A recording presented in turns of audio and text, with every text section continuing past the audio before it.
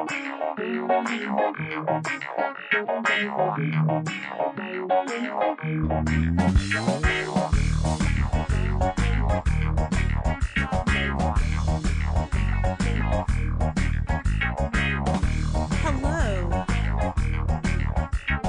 is Emily Austin, and this is Faithfully Memphis, and we are from the Episcopal Church in West Tennessee.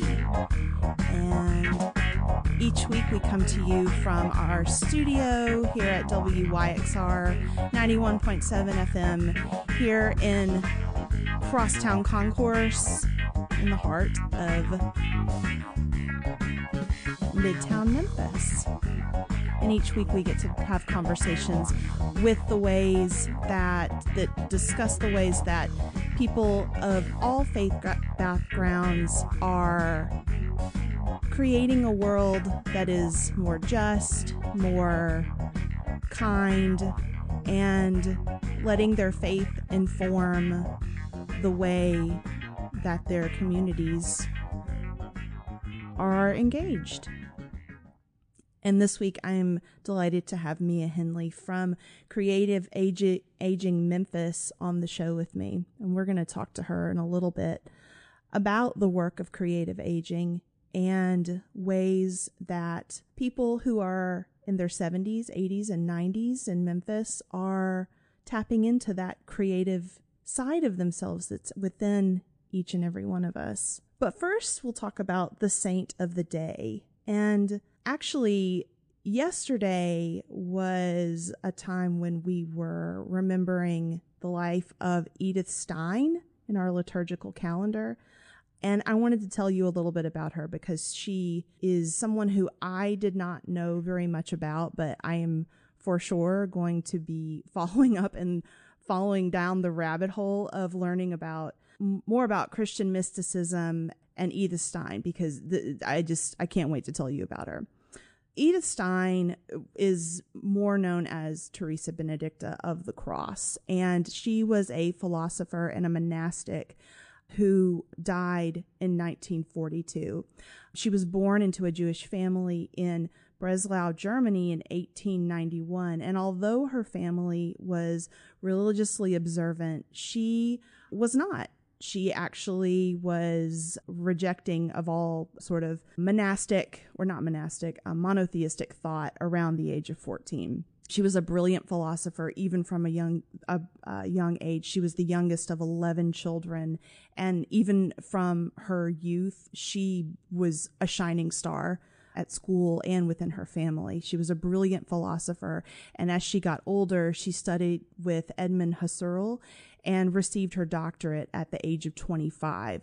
And actually, in my research, I realized that a lot of the things that Edmund Husserl was and is remembered for, probably as his protege, she supported him and helped him in a lot of ways that students typically do when they're studying under, a great master. But when she was up for her doctorate and some teaching positions, because of her gender and because of her being Jewish, even Husserl he commended her completely for her cognitive aptitude and but could not recommend her because of her gender, which, wow. She received her doctorate at the age of 25, and even after having interrupted her studies to serve as a nurse during the First World War, she subsequently taught at the University of Freiburg. She became a Christian in the year 1921 after encountering the autobiography of Teresa of Avila, who is a Christian mystic who is the founding person of Carmelite thought, and she was baptized the following year. And although she immediately felt drawn to the monastic life and the Carmelite Christian community, she was dissuaded by her spiritual advisors from pursuing a monastic vocation so soon after her baptism. Instead, she spent several years teaching at a Catholic school and doing intensive study of Catholic philosophy and theology, particularly that of Thomas Aquinas. And she wrote extensively about gender and about how there is like a distinct flavor of the way women, the female experience, and how that informs a Christian experience. In 1933, she was forced to leave her teaching position as a result of the anti-Semitic policies of the German Nazi government, and thus she entered a Carmelite community in Cologne, where she took the name Teresa Benedicta of the Cross, and even during her life as a nun, she continued to produce philosophical works, which is what she had been doing the whole time. She was first and foremost a philosopher, and she went through the rigor and the discipline that she maintained was, I would say, probably essential to her. The kind of person who, if you stifle their ability to think and dissect what it means, what the human experience is and how that intersects with philosophy, she couldn't thrive if she wasn't writing and thinking. But in an effort to protect both Edith and her sister Rosa, who had also converted to Christianity and entered the convent from the Nazis, the nuns transferred both of them to a convent in the Netherlands. And even here, however, they were not safe after the Nazi invasion of the Netherlands. In July of 1942, the Dutch Bishops' Conference issued a statement condemning Nazi racism as incompatible with Christianity, which was read in every parish church. And in retaliation, the Nazis ordered the arrest of 243 Dutch Christians of Jewish origin, including both Edith and her sister Rosa. And both sisters were killed in the gas chamber of Auschwitz within days of their arrest. Back in 1933, Edith had written forcefully to the Pope, beseeching him to condemn the actions of the Nazi government. She wrote, "Everything that happened and continues to happen on a daily basis originates with the government that calls itself, quote, Christian.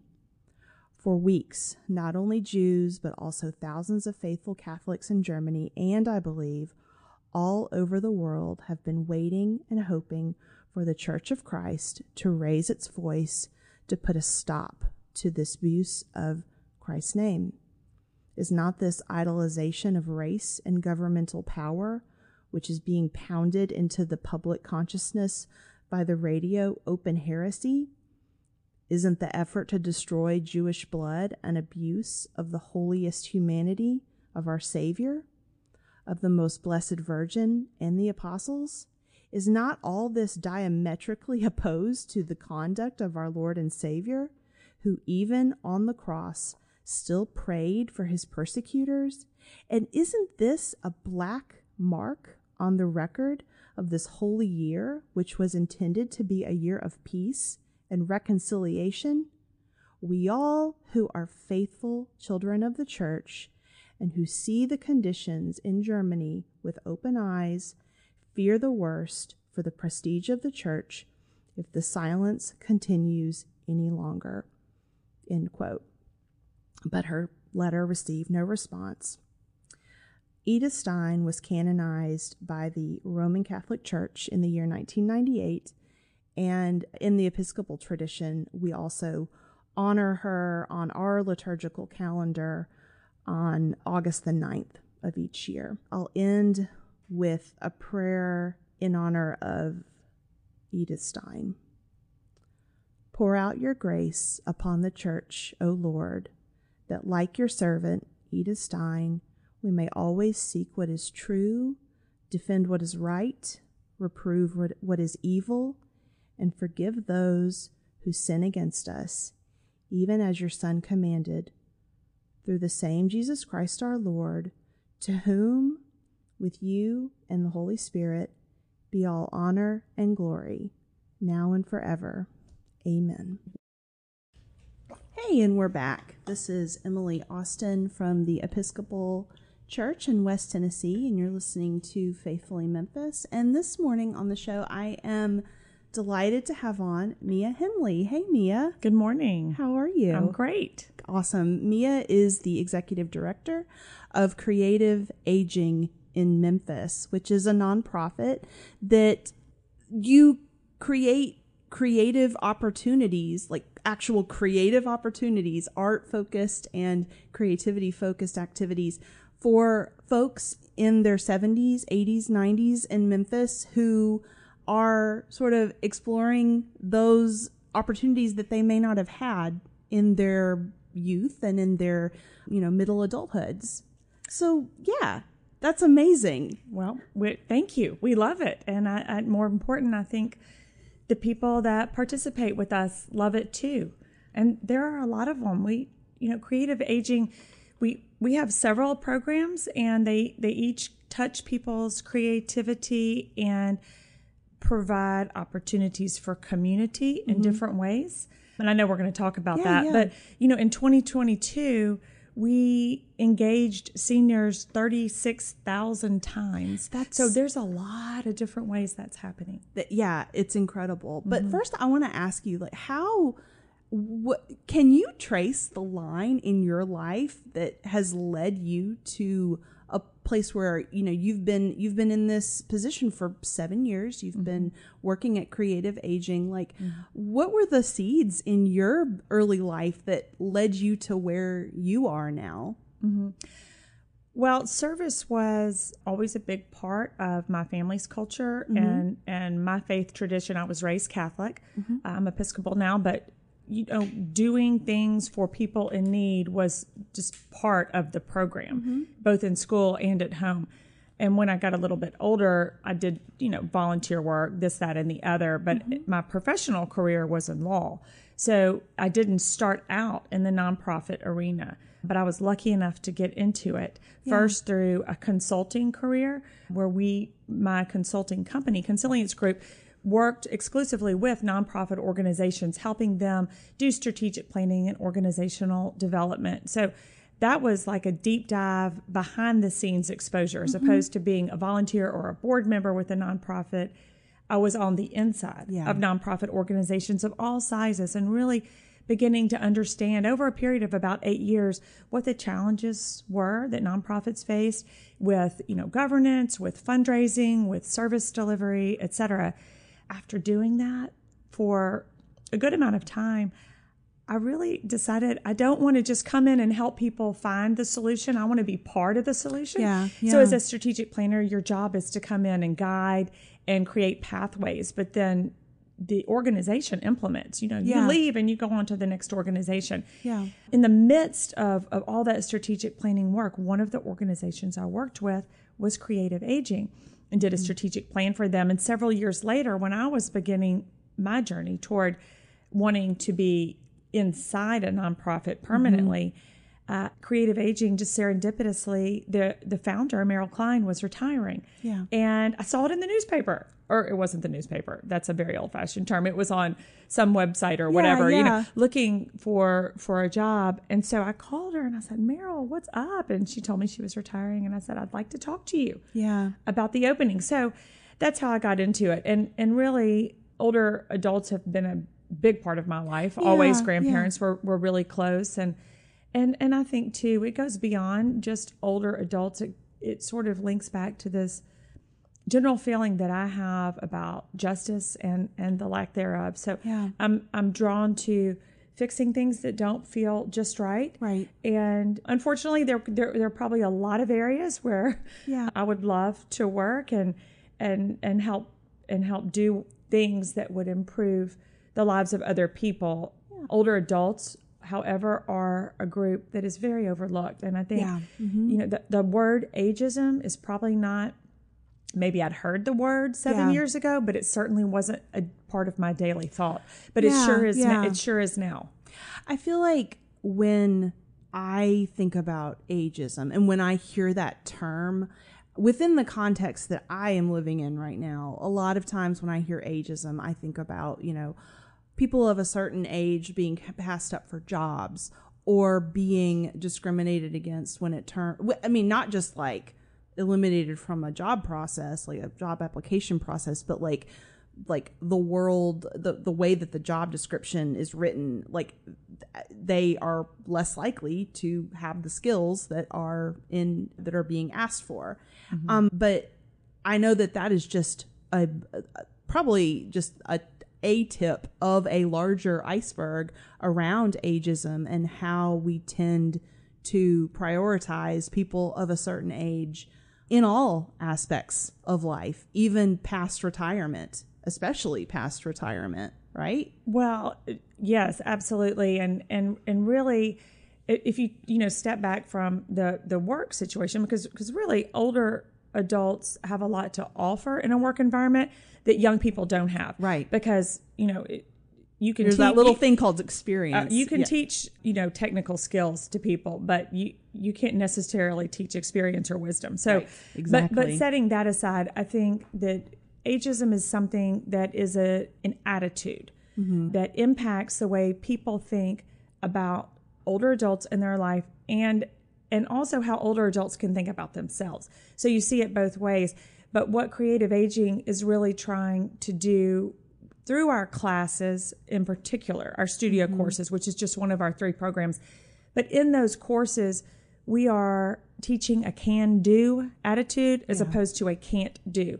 And I think society has a lot of can't-do around older adults. Right. And we even catch ourselves doing it at creative aging. When the pandemic started, the idea that we would be teaching art classes on Zoom was like, what? But I will tell you what, there is nothing like a few months of isolation to convince someone who is 65 or 75 or 85, yes, ma'am, I can do Zoom. Yes. I sure can. And if I can't do it exactly right, my son is going to come over, my adult child will come over and turn it on for me.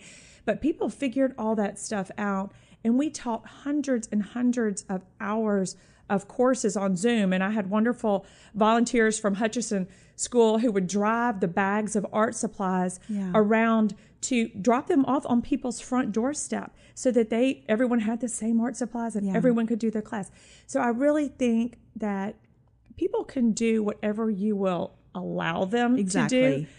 That's not just older people. Right. That's a lot of people. That's humanity. Yeah. That's right. Yeah. So anyway, we love being a part of helping older adults explore new ideas and aspects of creativity, something perhaps they never did as a child or as a young adult. And we were talking about this earlier in midlife, the busyness of raising a family, having a career, working with your own older parents, et cetera. People just don't always have time to explore these types of things. So talk a little bit about the program and how and what y'all do for folks who may not have never heard of creative aging before, and just this vast network of classes and things that y'all are offering throughout Shelby County, I would imagine. Yes, it's not just in Memphis proper, right? No, it's all of Shelby County and a little bit of North Mississippi and a little bit of the rural counties outside of Shelby. But yes, mainly Shelby County. So Creative Aging was founded in 2003. We've been around. This is our 20th year. We're really excited about that. Congratulations. Yes, that's a big banner year. Big deal. We bring music and arts programs to seniors at places they live and gather. I mean, that's the capsule, right? Yeah. But what that really looks like on the ground is about 100 different locations where artists and musicians go to teach or perform. And I want to add, this is very important. 100% of the people that teach or perform for us are paid. We are very generously supported by the Tennessee Arts Commission and Arts Memphis and other people who love the arts. So in addition to doing this work with seniors, I think we paid artists about $320,000 last year. So which is huge. I mean, as someone who works with a lot of artists, and who and as an artist in some capacity, you do it, aside from your main 9 to 5, but a lot of times artists are taken for granted. Yes. And it's like, I love the spiel. Like, well, how about you come in here and it'll give you exposure? Oh, right. And it's like, no, well, exposure doesn't help me put food on the table or pay my bills. Well, so it's huge that you're compensating. Of course we're compensating because artists do have to pay their bills. But the other side of that coin is we expect excellence. And we aren't just going to take the person who is going to work for free all the time. We have trained professional artists. And so these folks they are dedicated to the arts. They are dedicated to pursuing their passion in music, art of whatever kind. And they're serious about really engaging the people that we serve. So, but back to the program. So we work with Memphis Public Libraries. We work with the Brooks. We work with the Dixon, Theater Memphis, Tennessee Shakespeare. I mean, the list goes on and on with the different arts organizations and about 120 individual artists and musicians that work with us. And so what we do is we go into what we call senior communities. We don't like to say facility. People say facility. It's so sterile and kind of. This is people's home or their club, so to speak. It's where they go and hang out with their friends, and it's a really special environment. So we go to locations where seniors live and gather, and we have musical performances. We have art classes that run about 6 weeks long. We have about 41 different courses that we offer. So it's all kinds of arts. It's, painting and pottery and comparative literature classes and dulcimer lessons and piano lessons. Right now at Tennessee Shakespeare, for example, we're doing an intensive, which is sort of our version of summer camp where people are going for, 5 days and for 3 to 4 hours a day and really doing a deep dive into Shakespeare performance, acting, understanding, costumes, like really. But you know what's so incredible about our classes, whether they come out as an intensive over a week or whether they run for 6 to 8 weeks, meeting 2 hours a week, the incredible community that people form, the connection that the participants make to one another is so amazing. I mean, I've had so many seniors. We get, of course, like any nonprofit, we get all kinds of evaluations and feedback and all this stuff. And it's uplifting to read what older adults say about this experience. For example, this is the first time since the 3rd grade that I've had so many new friends. Somebody wrote that. And that's huge. It's huge. Because after you're not in a scholastic environment, it is famously difficult to form bonds with people where there is a shared interest. Exactly. And not just like a shared space or because our kids go to school together or or we, our neighbors.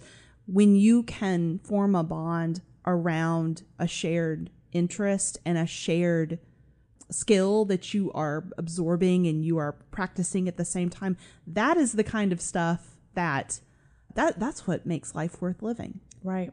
I agree. We have a group that our studio courses program started in 2019, so we're in our 5th year. And we have a group that it was called Stories Project at Theater Memphis. So it was a storytelling and performance course. They still go to lunch together. They didn't know. I mean, here are 10 people who did not know each other, who are all over 70. And, I think that the idea that they could make new friends and build a new community at that age is novel to a lot of people. And of course it can be done. But, you think about, I have 3 sons that are college age. So I'm around a lot of 18 to 25-year-olds who are in that time in life where they are going somewhere and living with a group of people in community, but they can't wait.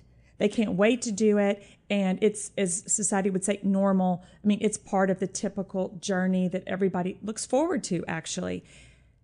It is a little different when you are 80 and you have been convinced to go live in community. And in fact, most people end up loving that. Yeah. But it is very difficult to go live someplace with a lot of people that you don't know. And in some places, in the very best of places, you have all these activities and things going on and a lot of stimulation.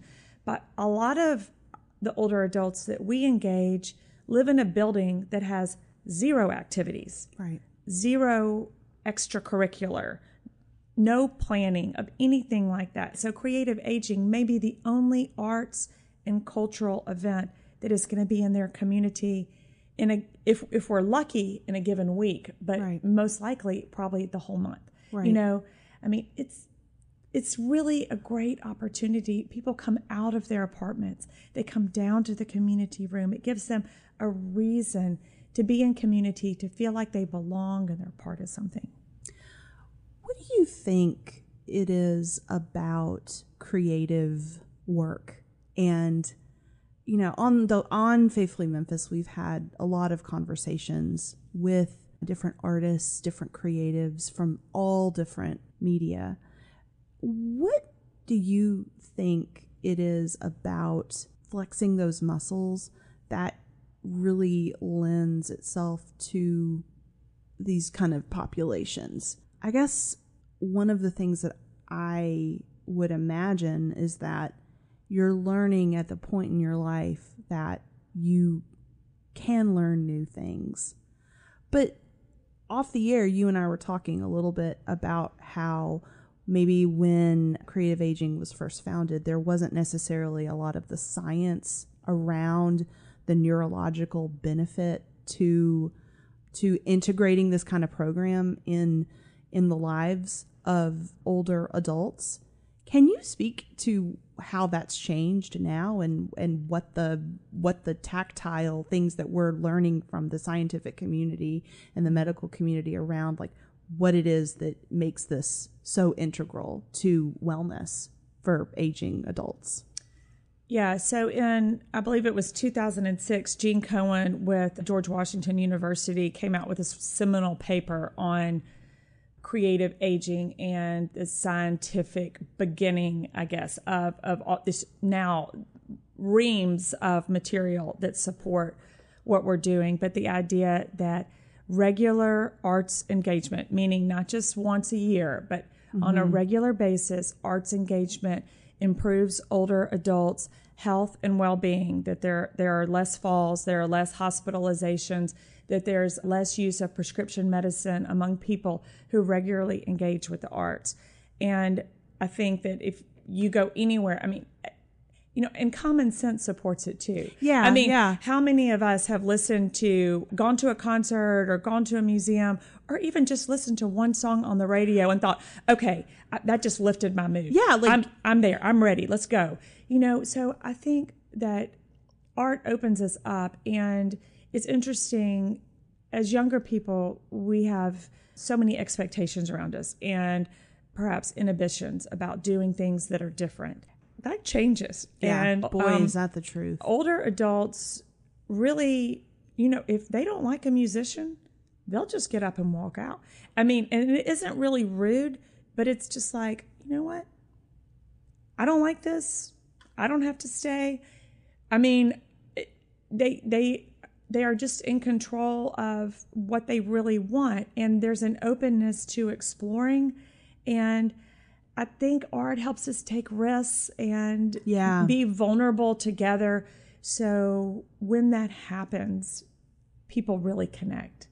Yeah. And that's where the community comes in. Yeah.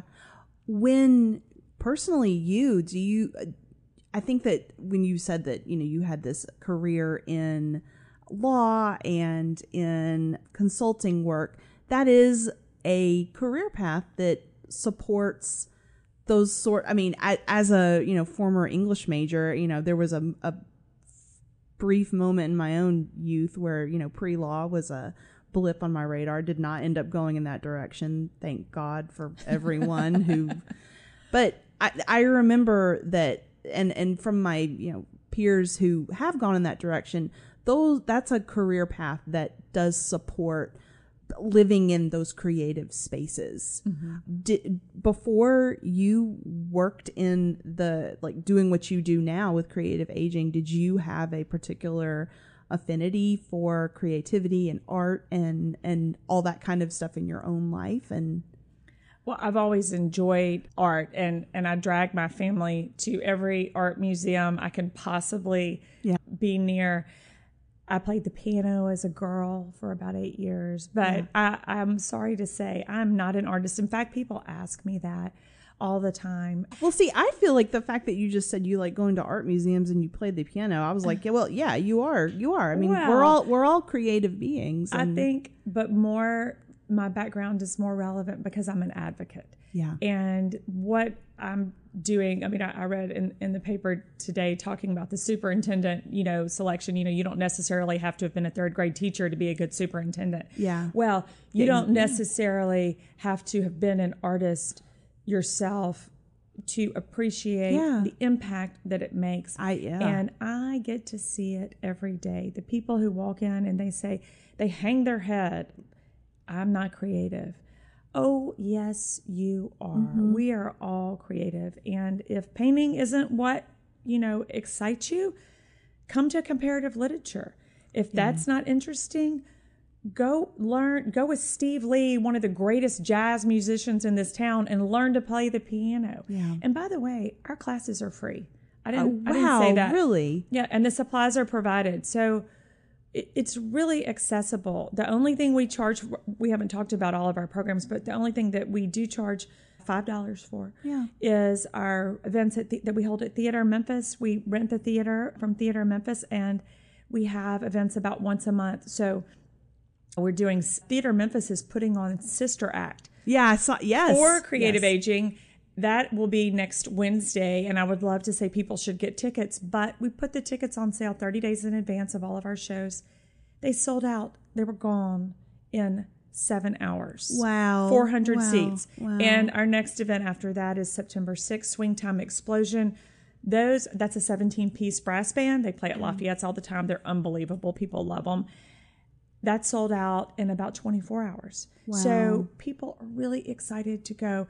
And paying $5 is, I think people feel good about making that small contribution because, of course, we pay the artists and we pay the theater as we should. Yeah. And we want those organizations to continue. On, yeah. Right. And our participants want to support it. They're eager to do that.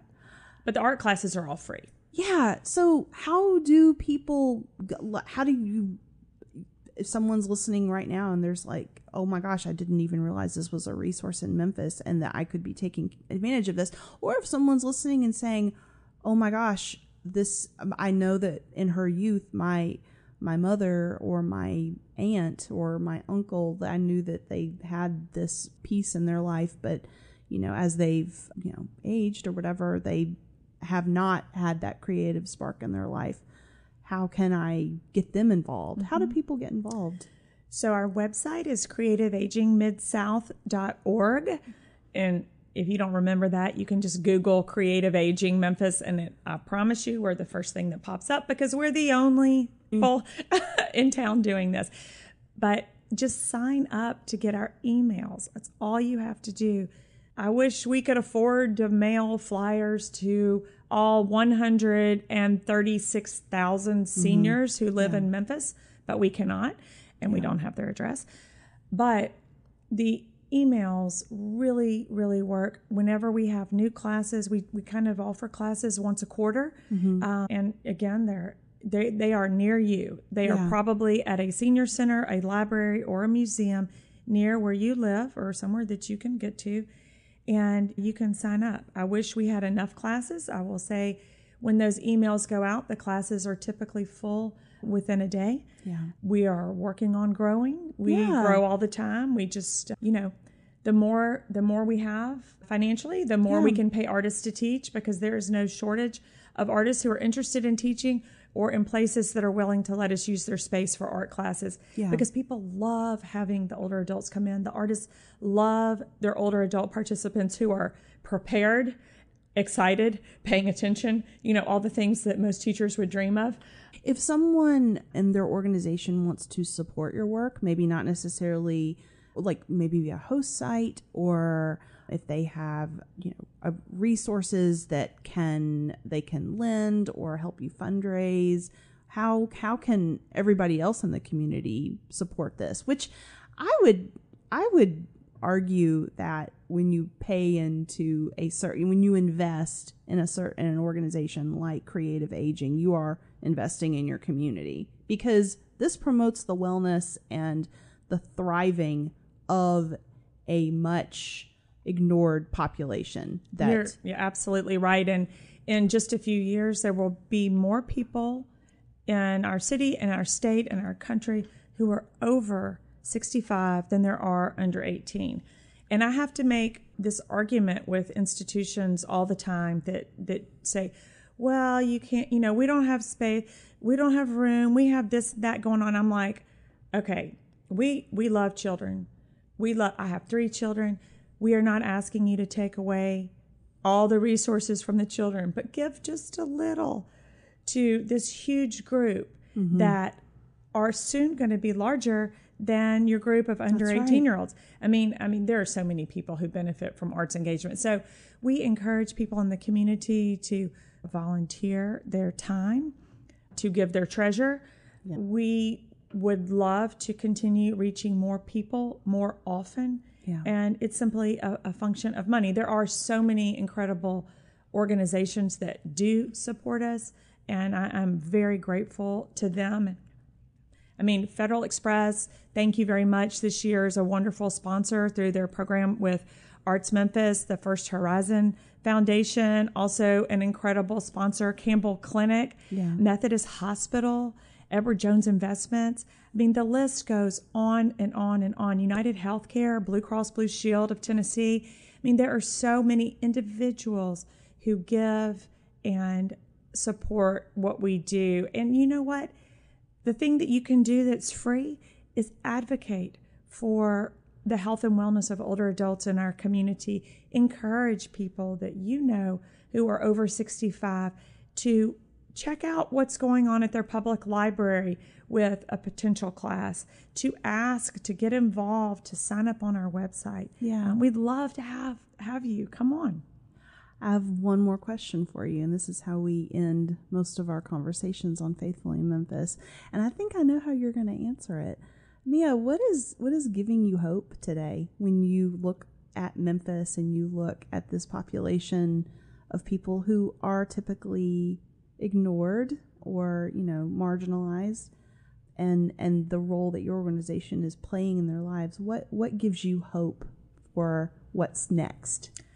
I'm gonna steal something from a recent blurb that I heard from the Life Matters by Dr. Scott Morris, which is gratitude is what gives me hope, because I am so grateful for the arts community in Memphis. I am so grateful for the way that it gives and supports the people of this town. I'm so grateful for everything that is going right with the arts and for all of the wonderful, inspired, alive, dynamic, vibrant older adults that we get a chance to come into contact with. I love it. I love it.